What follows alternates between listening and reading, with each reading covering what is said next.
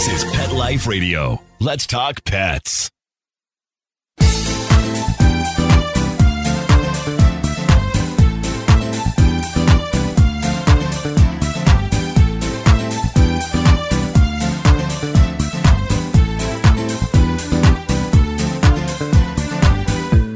Hello, my cat-loving friends. This is Linda Hall, co-host of 19 Cats and Counting.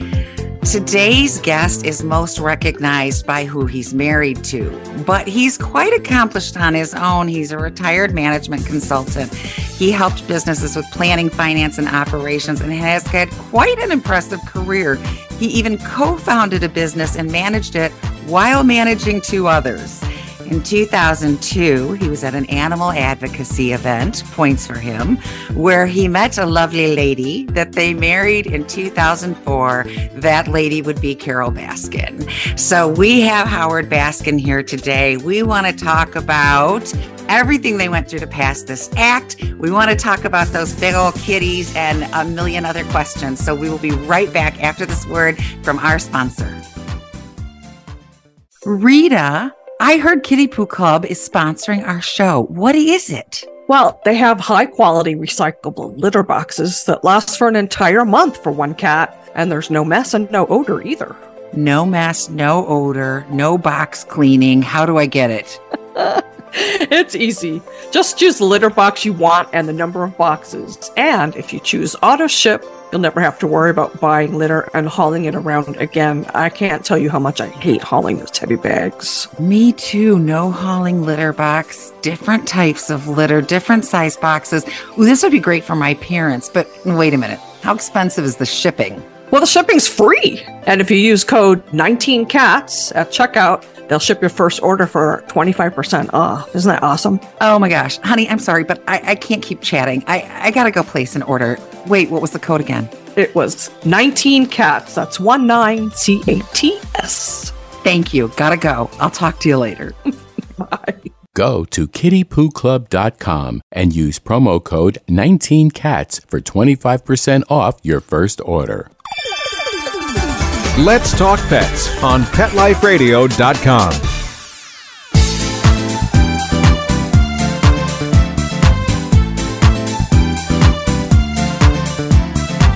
Welcome back to 19 Cats and Counting. I am your co-host, Linda Hall, here with my ever-lovely, beautiful blonde BFF, Rita Reimers. I know this doesn't happen to you, but I'm speechless.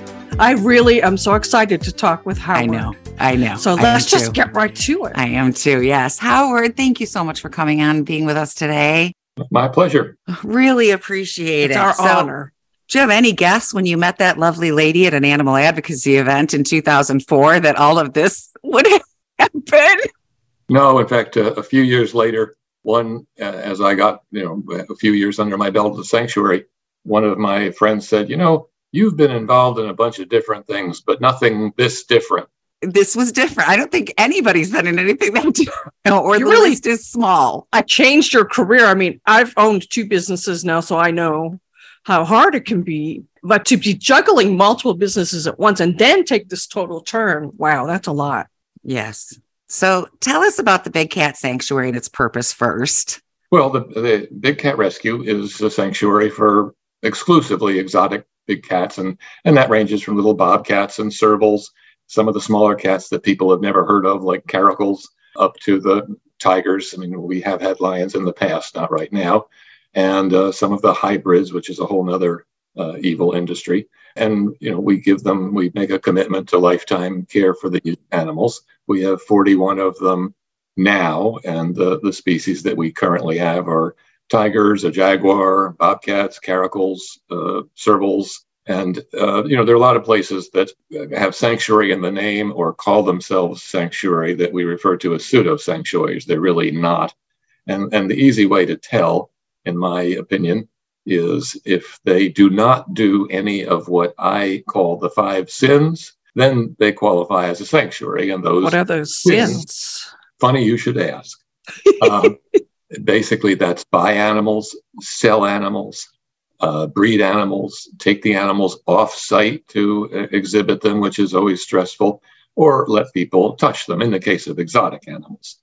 And if they don't do those things and give good animal care, then they qualify, in my view, as a sanctuary. And for viewers who are, we often get a question about this place or that place. The best resource is the Global Federation of Animal Sanctuaries, or GFAS, GFAS. And if they're accredited by GFAS, that's basically the gold standard for sanctuaries in terms of the requirements, and there are inspections, serious inspections. So that's basically what we do, but we go way beyond that. We've always framed our mission in three parts. One is to take care of the cats, the best care we can give them. One is the advocacy part, the trying to stop the abuse, which is where the federal bill is playing a huge role. And then the third is to try to stop the extinction in the wild.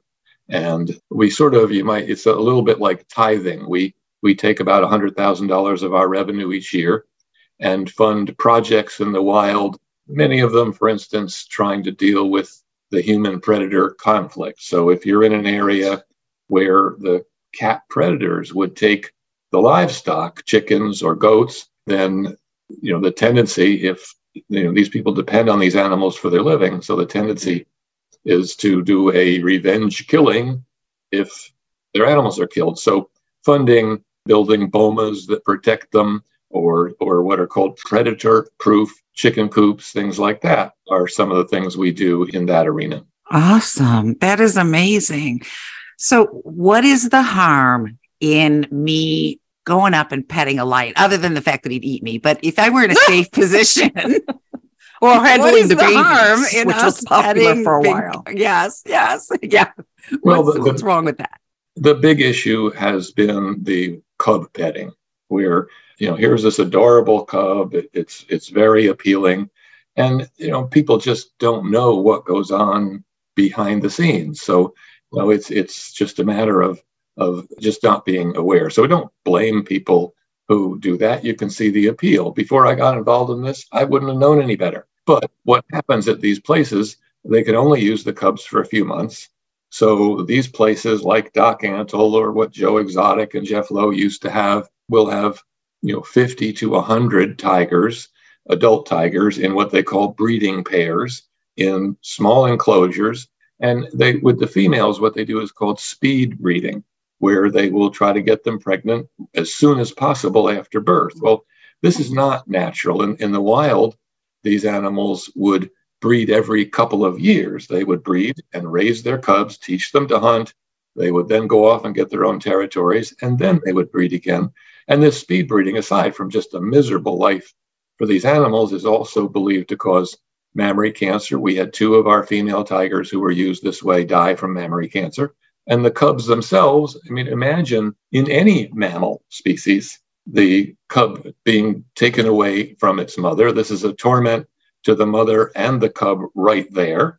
But they do that so that the cub will bond to people and be what they refer to as more manageable. The mother's, the bottled milk, the formula, does not have the kind of antibodies that protect them from disease that the mother's milk has. There's no tracking of how many of them die along the way. And then they are often deprived of food to make them hungry for the bottle. And you'll see these places where they were holding them with the bottle to keep them distracted, because, think about your domestic kittens. When they're awake, do they just want to sit there for petting? No, they want to romp and play. And, we see behavior issues from our domestic cats that were taken from their mom too young. We got a lot of behavior calls about that. Well, the tiger cubs are no different. And so what they want to do is run around, use their claws and their teeth, and they're physically punished to try to diminish those behaviors. Literally beaten. And then 3-4 months later, when they're too big for this, there's no tracking of what happens to them. Many of them end up in somebody's backyard. They get this cub. Or worse. It's manageable for a few months, and then it's not. And it ends up, the conditions, when we've done these rescues at private homes, the conditions these animals live in are just awful. So, when you go pay to do cub petting, you're supporting that industry. You're creating a market. If there's no market, it stops. Look what happened to Ringling. As people became more and more aware that that's not what I want my children to learn about how animals should be treated, the attendance dropped and they ended up closing. Well, in our case, now the cub petting, at least with the larger cats, is stopped by our federal bill. And it's been very effective. We've been monitoring. Even when I was a kid, I never liked the idea of going to the circus, and I've never been to one because I know those animals weren't treated well. I hate to admit it, but I went. I loved it. It never clicked with me. Well, you didn't know. You were a kid, right? Yeah, I didn't know. But yeah, I did. I would have probably even 10, 15 years ago petted a cub if somebody had have offered it to me. I see those animals and I would love nothing more than to just get in there and play with. I know better now, but if any good came from Joe Exotic, it was that we've all been educated. For sure. Yes. Yeah, I suppose when you blow something up like that, at least tells people. But tell us about what you had to go through to get, that's a pretty large list. Y'all went through what? Death threats and hitmen and trips back and forth to Washington. We're talking about. And you filing this, which becomes this, which becomes this. What all was involved in getting the Big Cat Safety Act passed? Well, you just asked for our life story. Exactly. It was not one question. I just don't think that people listening realize what a huge mountain that is you climbed and what all you went through. They had several mountains. Well, look, the battle with Joe Exotic started in the first really 10 years or at least 8 years that I was here. My job was not the advocacy. I was trying to get the sanctuary into a financial position where we could do advocacy. And it wasn't until, and so Carol, to the extent she could, would go after these people. And she realized at one point that all these various places that were going around to these malls doing cub petting and had different names. One day she looked and said, wait a minute, that's the same equipment or the same person that I saw over here under a different name. And Joe had all these different names to hide his bad history. And as she continued after him, he decided the way to get us back was he would rename his traveling show Big Cat Rescue Entertainment. Oh, yeah. And, we use a slightly modified version of our logo. So, that's when I got involved and we started very seriously going after him. And we started getting these malls to cancel one by one or say they won't have him back. And so that's what led to all that. And then Joe made two mistakes that nobody reports about. Nobody in the media has said anything about this. And Joe never takes the blame for anything. Oh, of course not. Of course not. When we sued him, once he started using our name and we started getting calls saying, hey, I'm here in Texas. I thought you guys didn't do this kind of thing. So it was working. He stupidly went online and admitted that he took out the name to damage our reputation. So there was no point. Normally you would send a cease and desist letter first. There was obviously no point with Joe in doing that. But when we filed the federal suit, I thought he would be smart enough to say, wait a minute, you know what? I don't want the expense of a federal lawsuit, but not Joe. And he filed these counterclaims that were ridiculous. And so that was his first mistake. His other mistake that nobody talks about was I went out there in 2015. The federal court process has a mandatory mediation. And we went through, and I won't take you through all the details, but we went through 12 hours of mediation where I was willing to work with him. And we reached an agreement that he would stop doing the cub petting, but continue to run his zoo. And we shook hands. The attorneys, write out a term sheet with the terms. Everybody signs off on it. And then when Jeff Lowe came along that week and said, no, don't do that, I'll pay for the attorneys, which he never did, Joe backed out of the deal. If he had done that deal, he'd still be running his zoo. Sure. Or years before, if he just stopped using our name, he'd still. So people don't understand that. So fast forward to, I may get the years mixed up now, they kind of blend together, but I think November 2018, and I'm sitting at my desk, and imagine the phone rings, I pick it up, and I knew this person a little bit from the Fish and Wildlife Service, Matt Bryant, because I had once or twice had an email with him about something, reporting something or asking a question. So the voice says, this is Matt Bryant with the Fish and Wildlife Service, and I'm here with so-and-so from the FBI. And my first reaction was, what did I do? Exactly. Yeah, it's not every day the FBI comes knocking at your door. Yeah, it's like, Okay. Well, there's been hitmen. We've had helicopters flying over. I don't think this is out of the normal view for you all's life at this point, is it? Sadly. Well, but this was the start of the hitman, because what they said to me was, look, we don't want to alarm you, but we want you to be aware that Joe is actively trying to hire someone to kill Carol, and we want you to be on the alert. We'd like you to talk to an FBI person there for some advice. So we had some years before gone to get our concealed weapons license, which you need to carry in Florida. And so, we started carrying guns in the car. And you know how when you watch the movies and someone's driving and they're looking to see if they're being followed? Well, when we were driving, we'd be looking at who's around us. If we pulled into a my goodness, we'd be looking around the parking spot. Because Carol was already fairly well known locally, and we would be wearing our logo, it was not unusual for her, if she was going into the supermarket or getting gas, for someone to come up and say, oh, I love your place. I've been there. My kids have been there. Well, she'd be pumping gas, see somebody approaching, and now be wondering, do I have to take the gas and douse this person? Oh, my God. This could be the hitman. So we went through that for like 9 months until they finally arrested him. So that's that part of the story. What did he think he was going to buy? What did he think he was going to get? I mean, obviously, if he'd done that, he'd be in jail like he is. He wasn't going to get anything out of it. He's just crazy. Well, think about, in his mind, people like that don't think they're going to get caught. It's true. Yeah. So he thought that would end the lawsuit. I cannot imagine living 9 months like that. I wouldn't leave the house. I'm going to give you both props for the fact that she even went to the gas station, because I don't think I'd leave my house. I think I would be crippled with fear for 9 months. And the fear you must have had. Did you let her out of your sight? Was she allowed to venture off alone? Because I'd have been like, no, you ain't leaving without me. Trying to control or even influence Carol is a little like herding cats. So understand. My husband would say the same about me. I'm just kind of hanging my head here. I got you. The one thing she did, which gave me some comfort, was for a period of time, she stopped riding her bicycle to and from. Yeah. There was this whole evidence of, and she's very exposed, that she rides through a wooded area on a trail. Well, how horrible that you have to change your lifestyle because somebody else is an idiot. So that's kind of that story. And then when Jeff Lowe took over, we continued the lawsuits against him. And eventually we were able to throw him off the property. And that's what got the animals away from him, because he had to move them to a place. Jeff Lowe always would talk about these grandiose plans, and he's like this brilliant businessman.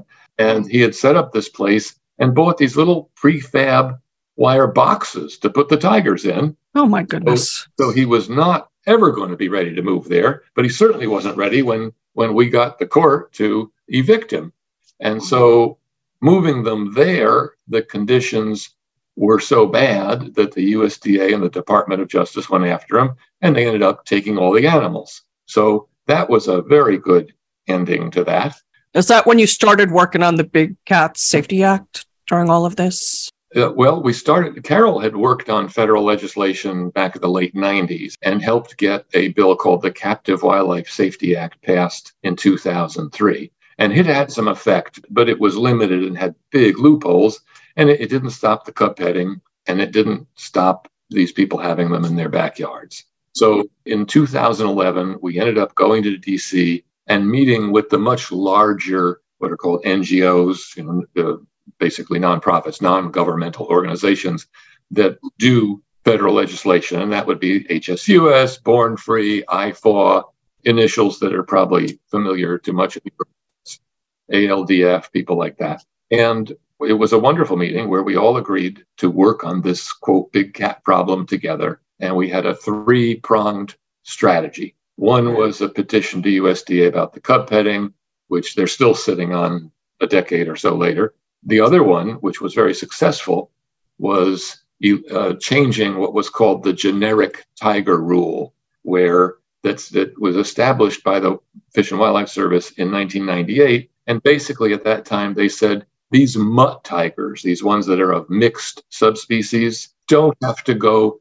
through the normal process that an endangered species has to go through in order to sell them. Well, that's what allowed Joe and Doc Antle and these people to just swap these animals back and forth. And that change, which we got changed in 2016, that's part of why Joe's in jail, because what he had previously done that was not illegal became illegal, and he was still doing it. So a number of the counts that he was convicted of are related to that. And then the three-pronged strategy. The third prong was the federal bill. So this iteration of the federal bill, there were a couple between 2003 and this, but this iteration started then, and then we introduced it first in March of 2012. And it's the normal process. Very few bills pass the first time. Congress is in 2-year sessions, and the session ends in the even year. It was introduced way at the end of that first session, mostly to get it going. Just to start it.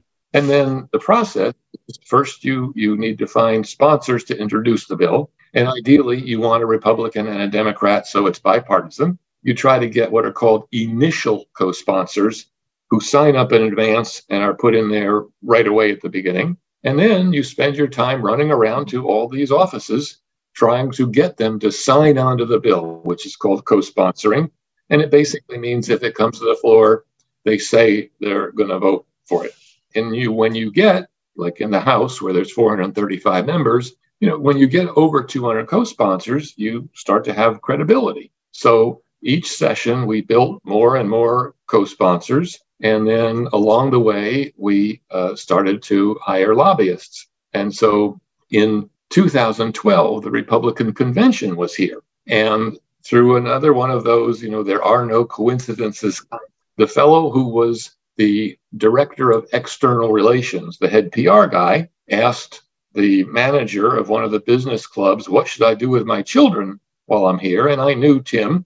And he said, oh, you got to take them to Big Cat Rescue. And so I gave this fellow a tour, and he was, you can tell when people are engaged. And keep in mind, this is a guy who used to represent the NRA, okay? And as we were going around and I'm telling him the stories of the cats, he's shaking his head saying, this should not be. So I said, may I keep in touch with you? And in 2014, when I thought we might have enough money, I didn't know, to hire him, we worked out a deal and he cut his rate substantially for us. And so he started lobbying for us, particularly on the Republican side. You don't get to be the director of external relations for the Republican convention without knowing people. You found someone in a really good position.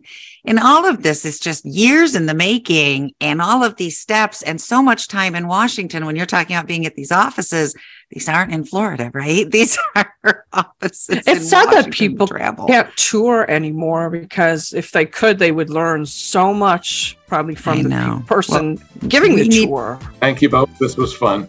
Thank you, Howard. We really appreciate you. We're honored to have you on our show, Howard. Send our best to Carol. Of course, I always have to thank my lovely co-host, Linda Hall, who adds the sparkle. And I'd be remiss if I didn't thank Mark Winter, who gave us this awesome spot on Pet Life Radio. Thank you so much for being our wonderful producer. Now, don't forget, everyone, every day is Catterday. And we'll see you next time. Let's Talk Pets, every week on demand. Only on PetLifeRadio.com.